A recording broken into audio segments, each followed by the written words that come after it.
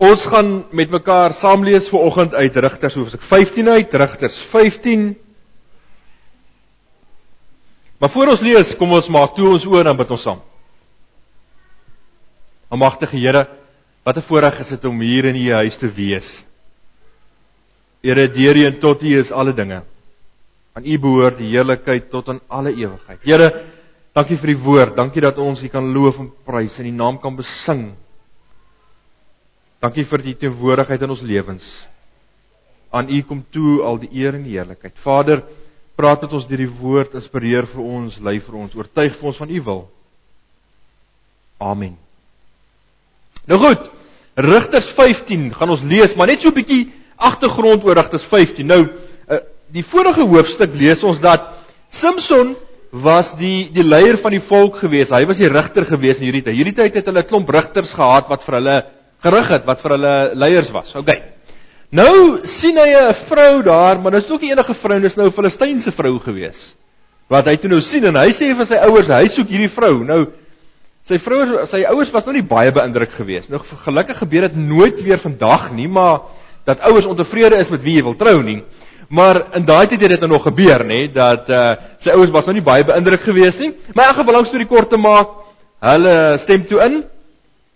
En hulle sê toe goed, hy kan met die vrou trou en hulle maak die reëlings en hy trou met haar. En toe loop dinge in 'n interessante manier skeef en daarvan lees ons in Rigters 15 en ons gaan vanaf vers 1 lees. Ruk later in die koring oestyd. Nou dis belangrik dat die oes het op die land gestaan en net geoes word. Het Samson vir sy vrou gaan kuier en 'n bokkie saamgevat. Nou daar kry jy nou nie baie springbokke as ek goed, jy kry maar boerbokke. So julle ouens wat so sukkel om 'n vrou te kry, as jy weer gaan kuier, vat 'n bok saam. Okay. Hy het gesê, ek wil by my vrou gaan slaap, maar haar pa wou nie toelaat nie.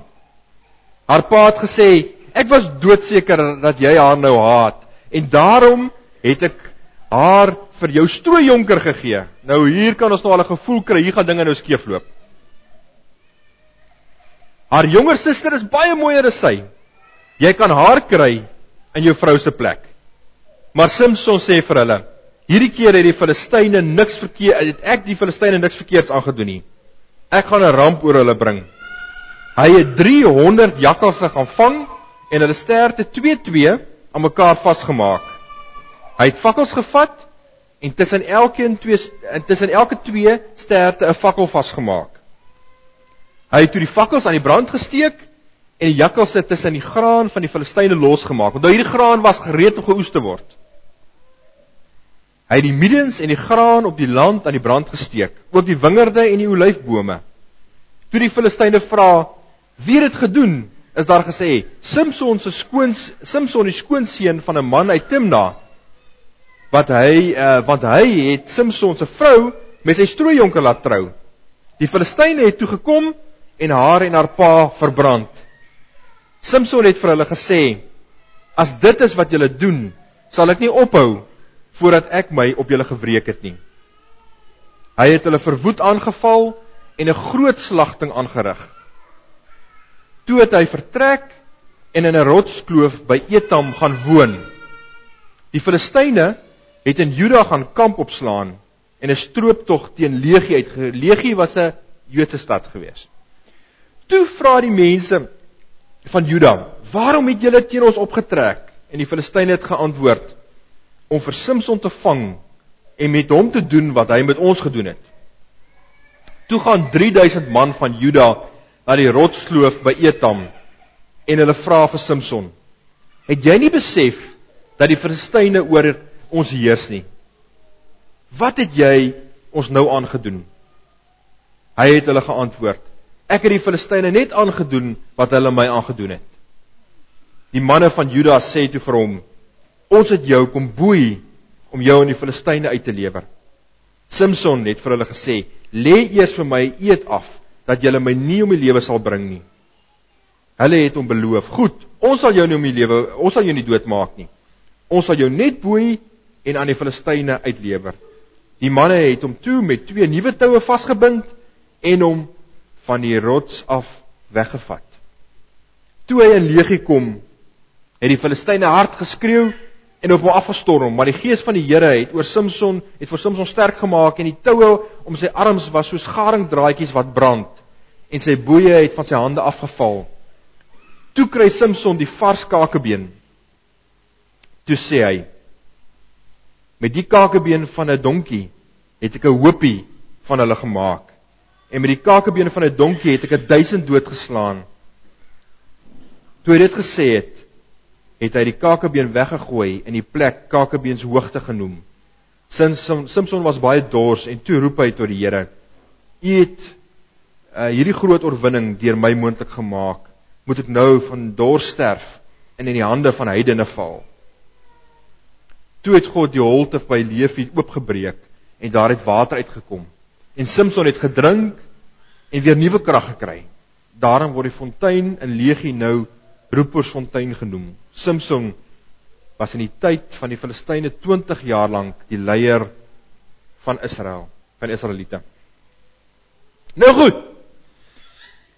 Hoeveel gesprekke kom 'n mens en dan is die vraag wat mense mee stoei is, hoe vergewe ek?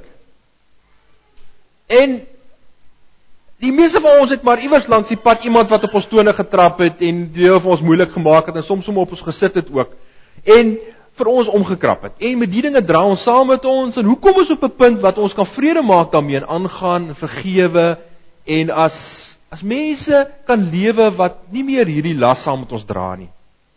Nou, voor ons by Samson se verhaal uitkom net 'n paar ander gedagtes. Dat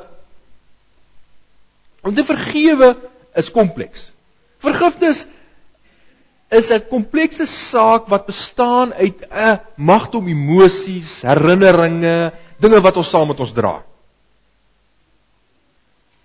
En om tot op 'n punt van vergifnis te kan kom, moet daar 'n paar dinge gebeur. Daar's 'n paar dinge wat ons moet deurwerk, 'n paar dinge waarmee ons stoei. En dan kom ons op 'n punt waar ons sou kon sê ons vergewe. Maar om net weg te spring en te sê jy moet vergewe, dis nie so eenvoudig nie. So daar's 'n paar dinge wat moet gebeur, dis bietjie meer kompleks as dit. Nou, in die tweede plek, om te vergewe is om nie dit wat gedoen is reg te praat nie. Ons moet dit baie mooi onderskei. As ons sê ons vergewe, dan praat ons nie die verkeerde goed nie. Verkeerd is verkeerd. Ons keer ook nie dade goed nie. Maar is om te sê dat ek staan weg daarvan, ek maak my los daarvan. Maar nou is dit so dat daar sommige mense wat ons teekom wat net plain boos is. M. Scott Peck het op 'n stadium met hierdie ding geworstel. Hy is 'n Amerikaanse psigiater en het gestoei met, mens kry partykeer mense wat net almal rondom hulle skade doen, hulle benadeel en mense se lewens vernietig. En toe het hy die boek geskryf wat die naam People of the Lie, waar hy gesê het, party mense moet jy net eenvoudig van wegbly. As daar sulke mense in jou lewe is wat net voortgaan om op mense te trap en mense te benadeel, dan trek jy grense en jy kom weg van hulle af. Om te vergewe beteken nie dat ons in situasies bly waar mense ons bly benadeel, waar daar geweld is, waar daar dinge is wat net plain onaanvaarbaar is nie. Vierdens, vergifnis is nie dieselfde as versoening nie. Versoening van twee mense. Net twee mense kan met mekaar versoen, een kan dit nie doen nie. Maar vergifnis is een party wat 'n tree gee na sy eie gesondmaking. OK. Vergifnis is nie versoening nie. Vergifnis is ook nie dieselfde as geregtigheid nie. Partykeer doen mense goed en die reg is betrokke en dan moet straf uitgedeel word en die reg neem sy loop. Vergifnis beteken nie om geregtigheid nie te laat geskied nie. As daar reg en geregtigheid moet geskied, dan moet dit gebeur. Vergifnis is 'n persoonlike pad wat ons stap. Persoonlik, ons kan nie probeer om 'n organisasie te vergewe nie. Ons moet mense vergewe. Vergifnis is altyd persoonlik, want dis mense wat ons benadeel, dis nie organisasies nie. Baie keer as iemand sê, maar daai kerk het my benadeel. 'n Kerk kan jou nie benadeel, mense in 'n kerk kan jou benadeel. Of daai werk, of daai plek, of daai bevolkingsgroep het my benadeel. 'n Bevolkingsgroep kan jy nie benadeel, dis individue in die bevolkingsgroep wat jy benadeel. Daarom is dit altyd persoonlik. Dis altyd tussen ons en 'n ander persoon. waar die proses plaasvind. Nooit tussen ons en 'n onpersoonlike geheel of groep mense nie. Maar in die laaste plek ook is vergifnis 'n proses. Want dinge wat met ons gebeur, verander ons. As ons benadeel is op 'n stadium, dan verander dit die manier hoe ons werk. As ons teleurgesteld is, of iemand het ons verneek, of wat ook al, dan veroorsaak dit dat ons bietjie skrikkerig is om weer iemand te vertrou. So dit verander ons persoonlikheid, dit verander hoe ons dink oor mense, dit verander hoe ons werk met mense. En dit veroorsaak baie keer dat ons baie van die oorvloed wat God vir ons wou gee, mis. Omdat dit ons menswees verander het. Dat dit die manier hoe ons interaksie het met ander verander. Dat dit veroorsaak dat ons afsluit, dat ons eenkant hou, dat ons seer tone het, en as iemand net naby ons kom en net lyk of wat die rigting van ons tone staan, dan tree ons weg. Daarom is hierdie 'n groter proses wat plaasvind, om weer te begin vertrou, om weer 'n pad met mense te kan begin stap.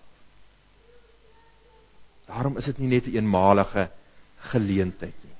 Nou goed, dis so teen hierdie agtergrond wat ons na Simson se verhaal gaan kyk. Nou wat opval van Simson se verhaal is dat wraak eskaleer altyd. As ons nie vergewe nie, dan word die saak altyd groter en groter en groter en groter. Maar kyk nou wat gebeur met Simson se verhaal. Dit begin met 'n liefdesteleurstelling.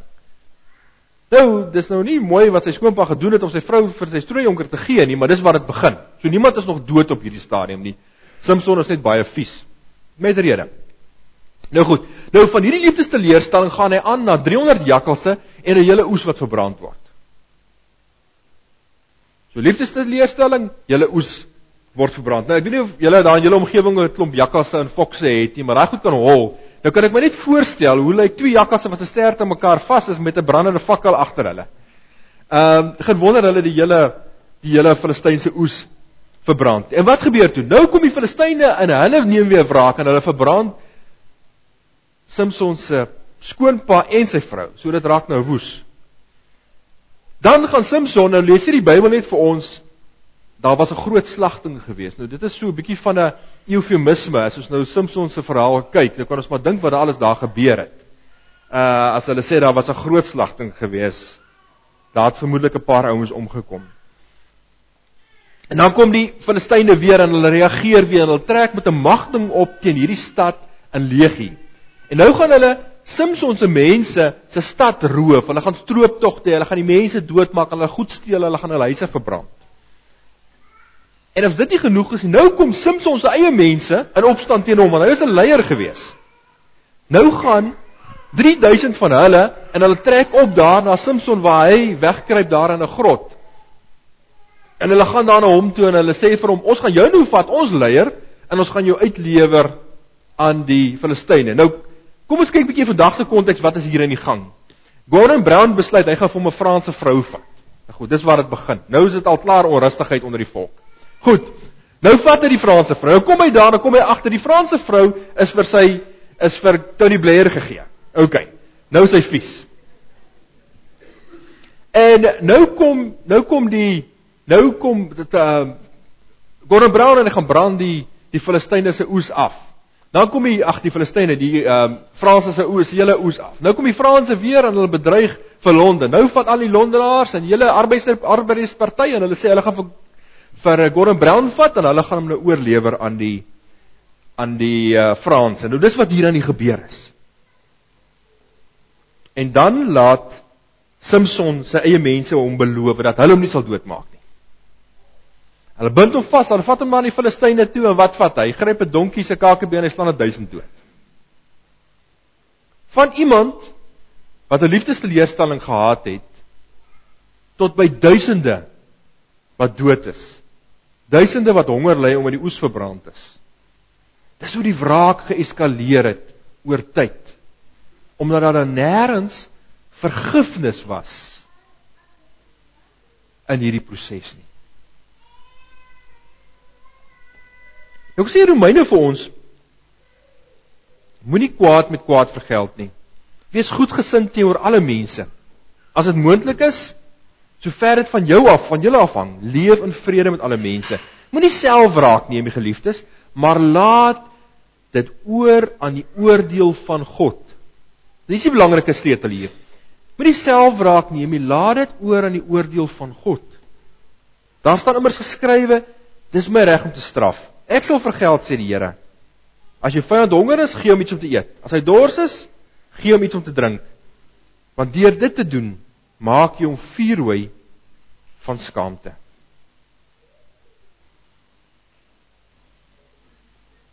Evangelie is nie altyd maklik nie. Maar God probeer hierdie eskalasie voorkom. God se doel met ons as mense is dat mense in heelheid kan lewe, in vrede, in geluk, in oorvloed. In wraak en gebrek aan vergifnis voorkom dat dit gebeur in ons lewens. Dit veroorsaak dat ons 'n klomp laste, klomp bagasie saam met ons dra. En dit beperk ons. Dit veroorsaak dat ons klomp van die vreugde wat die Here vir ons in die vooruitsig gestel het, nie ervaar nie. Maar ons natuurlike geneigtheid is om meer om soos hierdie prentjies te maak. Hierdie twee krimpvarkies het besluit, hulle gaan die mensdom terugkry.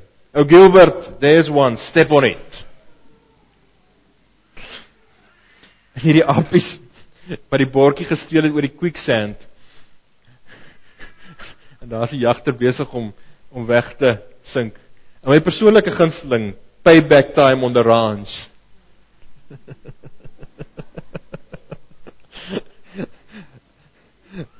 Kan nogal onaangenaam raak. Maar vergifnis is meer as bloot net 'n saak tussen mense.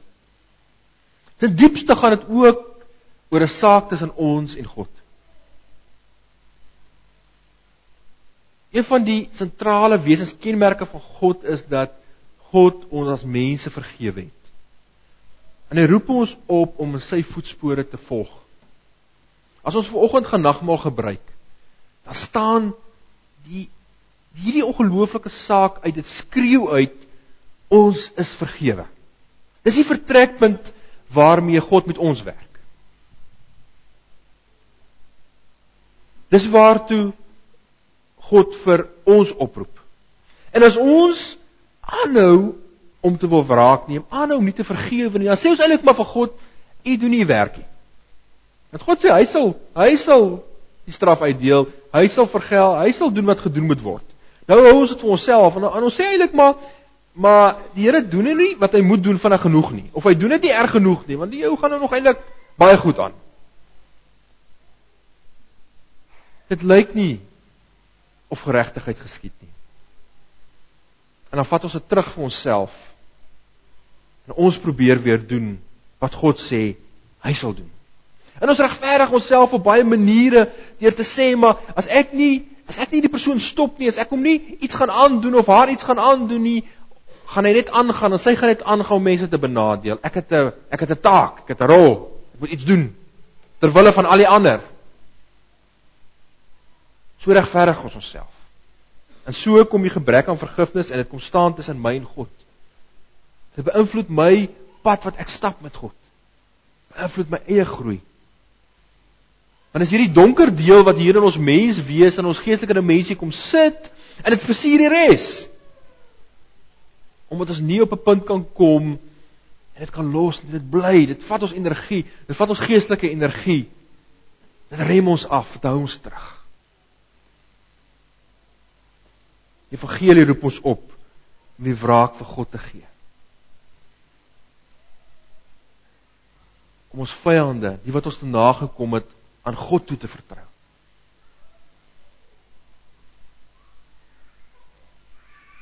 Hulle in God se hande oor te gee, om onsself los te maak daarvan. Met alles wat ons vroeër gesê het, en nie die daad goed te keer nie, nie geregtigheid te laat geskied nie, maar onsself los te maak daarvan. En hierdie laste, hierdie meelstene wat ons saam met ons dra, te laat gaan. Maar nou die Here Jesus die nimmerlike manier, om net as ons gedink het, dis nou moeilik genoeg, dan gaan hy nog 'n treetjie verder. En wat doen hy? Ons lees in 1 Petrus 2. Toe hy beledig is, het hy nie terugbeledig nie. Toe hy gelei het, het hy nie gedreig nie. Maar alles oorgelaat aan hom wat regverdig oordeel. Hy het self ons sondes in sy liggaam aan die kruis gedra. Daardeur is ons vir die sondes dood en kan ons lewe in gehoorsaamheid aan die wil van God. Deur sy wonde is ons genees. Ons kyk 'n bietjie wat gebeur hierso. Ons verteenwoordigers, 'n paar ouens voor ons, staan daar onder die kruis en spot met Jesus. As dit ons was, ons ook maar gedoen. En wat sê die Here Jesus as hy daar in die kruis is? Hy bid vir die ouens wat stry oor sy klere. En wat sê hy? Hulle weet nie wat hulle doen nie. Hulle weet nie wat hulle doen nie. In 'n fliek oor Anne Sullivan en Helen Keller wat ek gesien het, is die Anne Sullivan in 'n weeshuis en sy sê op 'n stadium vir 'n maatjie daar van haar dat we are ignorant. En die maatjie vra, wat is ignorant? Sy sê, we don't know any better. En is dit nie maar wat ons almal doen en mense aan ons doen nie? Ons doen dinge omdat ons nie van beter weet nie. En as Jesus daar in die kruis is, dan kry jy daai perspektief op die mens. Dat mense doen wat hulle doen omdat hulle nie van beter weet nie. En elkeen reageer maar op sy eie seer en op die eie dinge wat hy saam met hom dra. Ons is 'n reaksie op ons eie verlede. En die gevolg is, ons sit net hierdie dade voort. En Jesus sê, stop. Iewers moet iemand 'n punt sit. Anders gaan dit aan en bly dit eskaleer. En nou gaan hy 'n tree verder. En dan sê hy hierdie moeilike ding. Matteus 5 vers 43 en 44. Julle het gehoor dat daar gesê is, jy moet jou naaste lief hê en jou vyande moet jy haat. Maar ek sê vir julle, julle moet julle vyande lief hê en bid vir die wat julle vervolg. En die woord wat vir bid gebruik word, is pros egomai. Nou, pros egomai beteken letterlik pros, vir egomai is, wens hulle die beste toe. Sjoe. Liewe Here wil dit ook nie vir ons maklik maak nie. Wat sê hy vir ons hierso?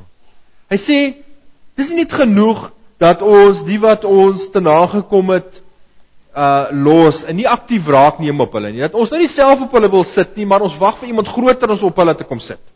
Nee. Hy sê ons moet op 'n punt kom wat ons sê ons hoop die Here werk in hulle lewens. Ons wens hulle die beste toe. Want ons het ons so losgemaak van dit wat hulle gedoen het. Ons het ons so losgemaak oor die rol wat hulle in ons lewens gespeel het, hoe hulle ons benadeel het, dat ek nie enigstens eers belangstel dat hulle benadeel word nie. As ons dit kan regkry, dan weet ons het aanbeweeg. As ons op daai punt kan kom, dan weet ons het die trauma wat ons ervaar het deurgewerk. Ons kom op 'n punt waar ons kan aangaan. Waar ons as vry mense kan lewe. Waar ons nie aktief of passief hoef wraak te neem nie. Waar ons nie oor mense stories hoef te vertel of te skinder oor hulle nie. Waar ons nie eers moet lekker kry as dit met hulle swaar gaan nie. Maar ons het aanbeweeg, ons het vrygekom, omdat God ons kon vry maak het. Omdat hy dit vir ons moontlik maak deur sy Gees om aan te beweeg.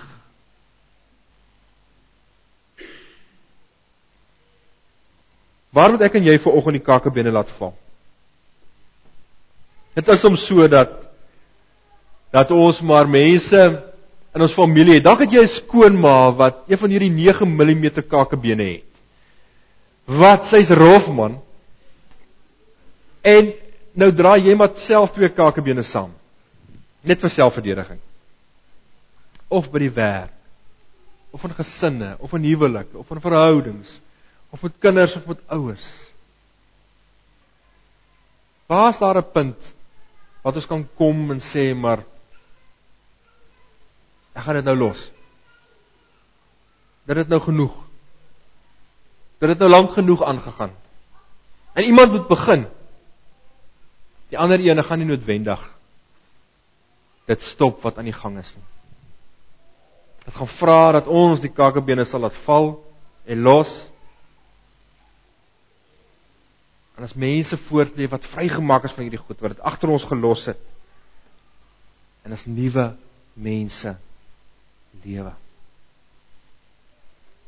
Amen.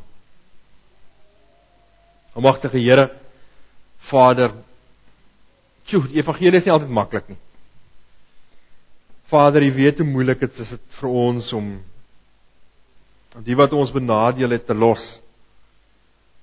Sommige van die goed wat mense aan ons gedoen het, is nog so vars asof dit vanoggend gebeur het. Ons leef daarmee, ons reageer daarop. Ons laat toe dat dit ons lewens en ons handelinge, ons emosies dikteer, ons besluite dikteer. Ons vermy situasies omdat daardie persone daar is. Dit beperk fisies waar ons gaan en nie gaan nie. Vader, ons bid dat U deur die Gees vir ons sal help om daarvan vry te kom. Help vir ons om die kakebene te laat val, om die wraak te vergeet en om te vergewe, soos U vir ons vergewe het. Soos U vir ons die voorbeeld gestel het. O Heilige Gees, werk in ons dat daar 'n dag sal kom wanneer ons die beste sal toewens ook vir ons vyande. Werk in ons, werk deur ons. Maak van ons vredemakers. Want U sê vir ons in die woord dat hulle sal kinders van God genoem word. Here, waar ons nou aan die nagmaalstafel ook gaan aansit, bid ons dat U vir ons sal seën daarmee. Dankie vir U vergifnis. Dankie dat die spykers in die hande geslaan is vir dit wat ons gedoen het. Dankie dat U afgekyk het van die kruis en nie ons vernietig het nie, maar vir ons gesterf het. Dankie dat ons deur U kan lewe. Amen.